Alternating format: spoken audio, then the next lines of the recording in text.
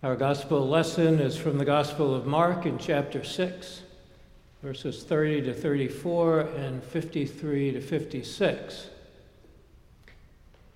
These verses actually bracket the feeding of the 5,000 and Jesus walking on the water to the disciples in the boat as they were headed for Gennesaret. Listen for the word of God. The apostles gathered around Jesus and told him all that they had done and taught. He said to them, "Come away to a deserted place all by yourselves and rest a while." For many were coming and going, and they had no leisure even to eat. And they went away in the boat to a deserted place by themselves. Now many saw them going and recognized them, and they hurried there on foot from all the towns and arrived ahead of them. As he went ashore, he saw a great crowd, and he had compassion for them, because they were like sheep without a shepherd. And he began to teach them many things. And then picking up at verse 53. When they had crossed over, they came to land at Gennesaret and moored the boat. When they got out of the boat, people at once recognized him and rushed about that whole region and began to bring the sick on mats to wherever they heard he was. And wherever he went, into villages or cities or farms, they laid the sick in the marketplaces and begged him that they might touch even the fringe of his cloak. And all who touched it were healed. The word of the Lord. Thanks be to God.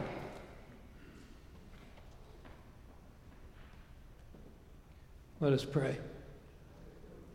Lord, let the words of my mouth and the meditations of our hearts be acceptable in your sight, you who art our rock, our strength, and our Redeemer. Amen.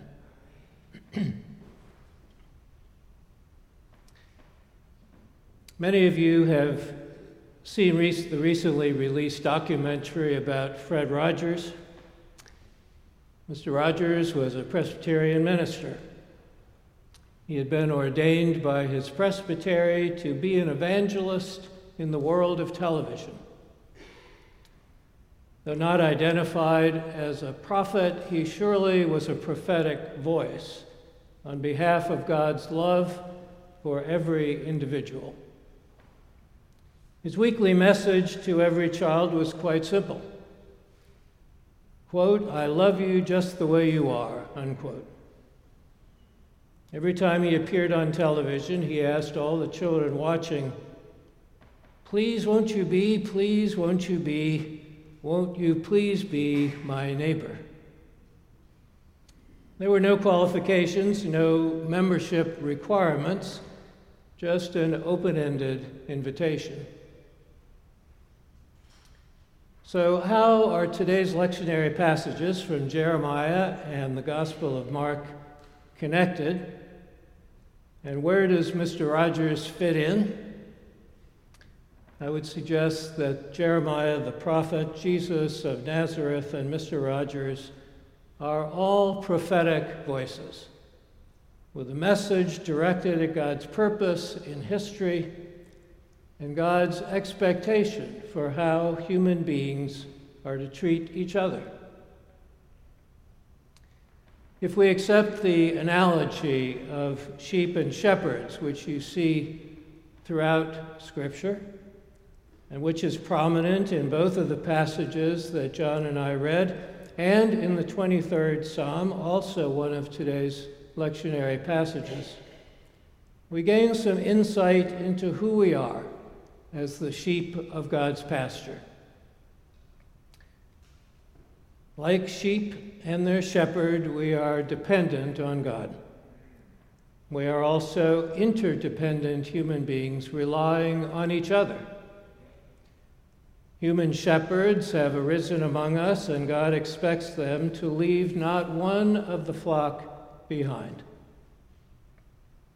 Moreover, while God has a special relationship with the covenant people, All people are included in God's flock. Jeremiah enters history more than 600 years before Jesus' birth. He was not a professional religious person. Indeed, God calls him into service when he is, quote, only a boy, unquote. Moreover, and this is very important, God appoints Jeremiah, quote, a prophet to the nations, unquote. Jeremiah is commissioned to speak to all people, regardless of tribal or national boundaries. This was a time of upheaval. The northern kingdom of Israel had been conquered by Assyrians decades before, leaving the southern kingdom of Judah, where Jeremiah lived. Its king was no more than a puppet of the Assyrians. Its worship did not please God, but more significantly, its political and religious leaders did not try to listen for God's word. The result was greed and economic oppression. Jeremiah could hear God's word while most others looked elsewhere for direction. As a result of questioning what others thought to be reality, Jeremiah was shunned by the people, including the townspeople where he lived, and he was imprisoned for periods of time. Now, the word of God was in Jeremiah, and the message was clear. So why were Jeremiah's words rejected? He presented a framework for decision-making that no one wanted to hear. He looked through a lens that valued every individual. He communicated God's anger that the weak and powerless were being left behind. Through Jeremiah, God castigates those who served as the shepherds of God's people. Rather than looking after the welfare of the entire community, they scattered the flock. Furthermore, it is noteworthy that it is God who takes action to redress the situation. Speaking to these shepherds of the people, God says, "You have not attended to them, so I will attend to you for your evil doings." Jeremiah 23, verse 2. God then makes the Babylonian Empire an agent of his punishment. Judah is conquered and Jerusalem is destroyed in 587 BCE. The people are marched off into exile in Babylon, but there is hope. Through Jeremiah, God promises to raise up a royal branch from the house of David who will execute justice and righteousness in the land. He will be called "The Lord is our righteousness." So 600 years later, Jesus enters history to gather the flock together. He is recognized wherever he goes. Wherever Jesus is, that is where healing can be found. That is where feeding and fellowship can be found. He sees through the same lens as Jeremiah. He is the shepherd who cares for those who have no leader, and he turns no one away.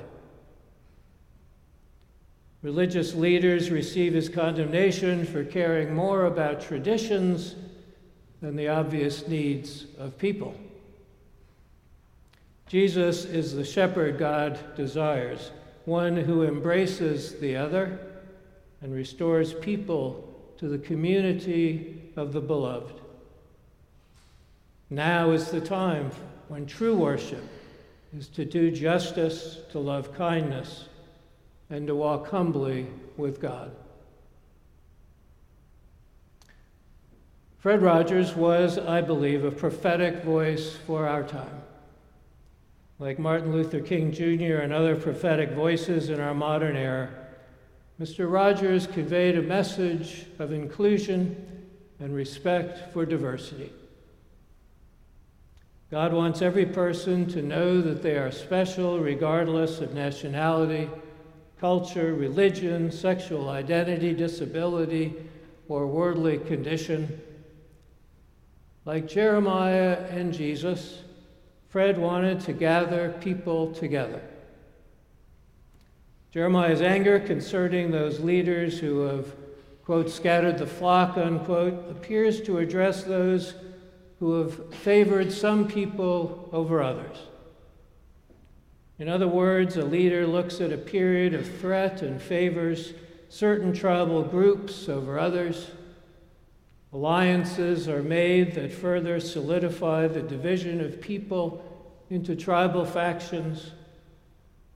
At the same time, these divisions lead to desperate demands for uniformity of opinion as to what the truth is. And we must be clear that God does not desire uniformity. There is ample evidence that God has blessed diversity. Recall the story of Babel that I shared with the two young ladies. This allegory goes all the way back to the beginning of human history, when God rejects an early desire of the people to build a city where all would speak one language, think the same thoughts, have one common purpose. The story heralds the value of diversity. In his commentary on Babel, Walter Brueggemann describes the city as a fortress mentality, a unity grounded in fear and characterized by coercion. God's action in scattering the people of Babel was a positive action to return the people to a path of blessing. It was to counteract the people's desired path to power and independence from God's word. Who we are meant to be are diverse individuals united by a love that excludes no one. Fred Rogers understood the value of diversity. He would say to children, "I like you just the way you are." It was a simple message about God's love. He believed that every child was good on the inside, though vulnerable to the effects of the environment in which that child lived. Major environmental influences like violence in the media and messages anywhere that conveyed to a child that he or she was of little or lesser value than others disturbed him greatly. He sought, like Jeremiah and Jesus and Martin Luther King Jr., to gather people together and build them up with the good news of God's love. As many of us marched together yesterday in the Pride Parade, I was reminded that Fred Rogers was initially unsure about homosexuality. He came to understand, however, that God's acceptance and love were not restricted to certain people or categories of people. Loving oneself and loving one's neighbor, which means every other person, were his core principles. Leaving no one behind was a critical corollary. At the time of his funeral, there were protesters who condemned him for his tolerance of homosexuality. This is a reminder that no prophet of God escapes condemnation, even the compassionate Mr. Rogers. It was wonderful, by the way, to see quotations from Fred Rogers displayed in yesterday's Pride Parade. So what can we take from today's scripture? It seems trite, but we must live confidently and hopefully as the beloved children of God, trusting that God is speaking to us and through us to gather all people together. As God promised through Jeremiah, we know the proper model for humanity by looking at the righteousness demonstrated by Christ. In him we find our moral compass. In him we see more clearly the needs of those who have been excluded and left behind. God's word is found in its activity and purpose to repair what is fractured in our human relationships. This occurs through healing and feeding and building up those who are most vulnerable. Contrary activities violate God's intention for humanity. Who are these vulnerable and excluded ones? Think for a moment about those not being welcomed in America. When I visited my friend Charles West a couple of days ago, I was telling him about this sermon, and I was talking about this particular part of the sermon. And he quickly responded to me, and mind you, his speech is a bit halting because of his stroke, but he was quick to respond, "The migrant children need to be included." And consider how one's identity as a beloved child of God keeps other identities from becoming idolatry. We are always much more than our tribal identities, like Republican or Democrat or conservative or liberal. Listening to each voice, welcoming every person, is a way to listen for God's word. What then must we do to be faithful again to the God of history? We are Americans with particular cultural, religious, social, and sexual identities, but our true family as children of God encompasses all mankind, and God holds us accountable for doing our part to love our neighbors wherever they may be, and to be the healing presence now that Jesus was in the first century. Some people criticize Mr. Rogers for sending the message that every child is special. They believe that being considered special must be earned. Some argued that a whole generation of children had been misled and that these children would make unreasonable demands on society. Those critics are wrong, and they fail to see the liberating power of recognizing and believing in what God has called into being, your unique individual self and that of every other person. Believing in God's acceptance and love equips a person to withstand hardship, to nurture hope, and love others with the same love we receive from God. The challenge I would give to each of us for this week is to look at the persons around us in our own families and in our church families, infants, children, and adults, and recognize what is special about each of those persons. It is our task and the task of the church to celebrate what is special in each and every person. Then we are part of gathering together God's worldwide flock. That is what it means to be the redeemed people of God, and that is precisely who we are. Amen.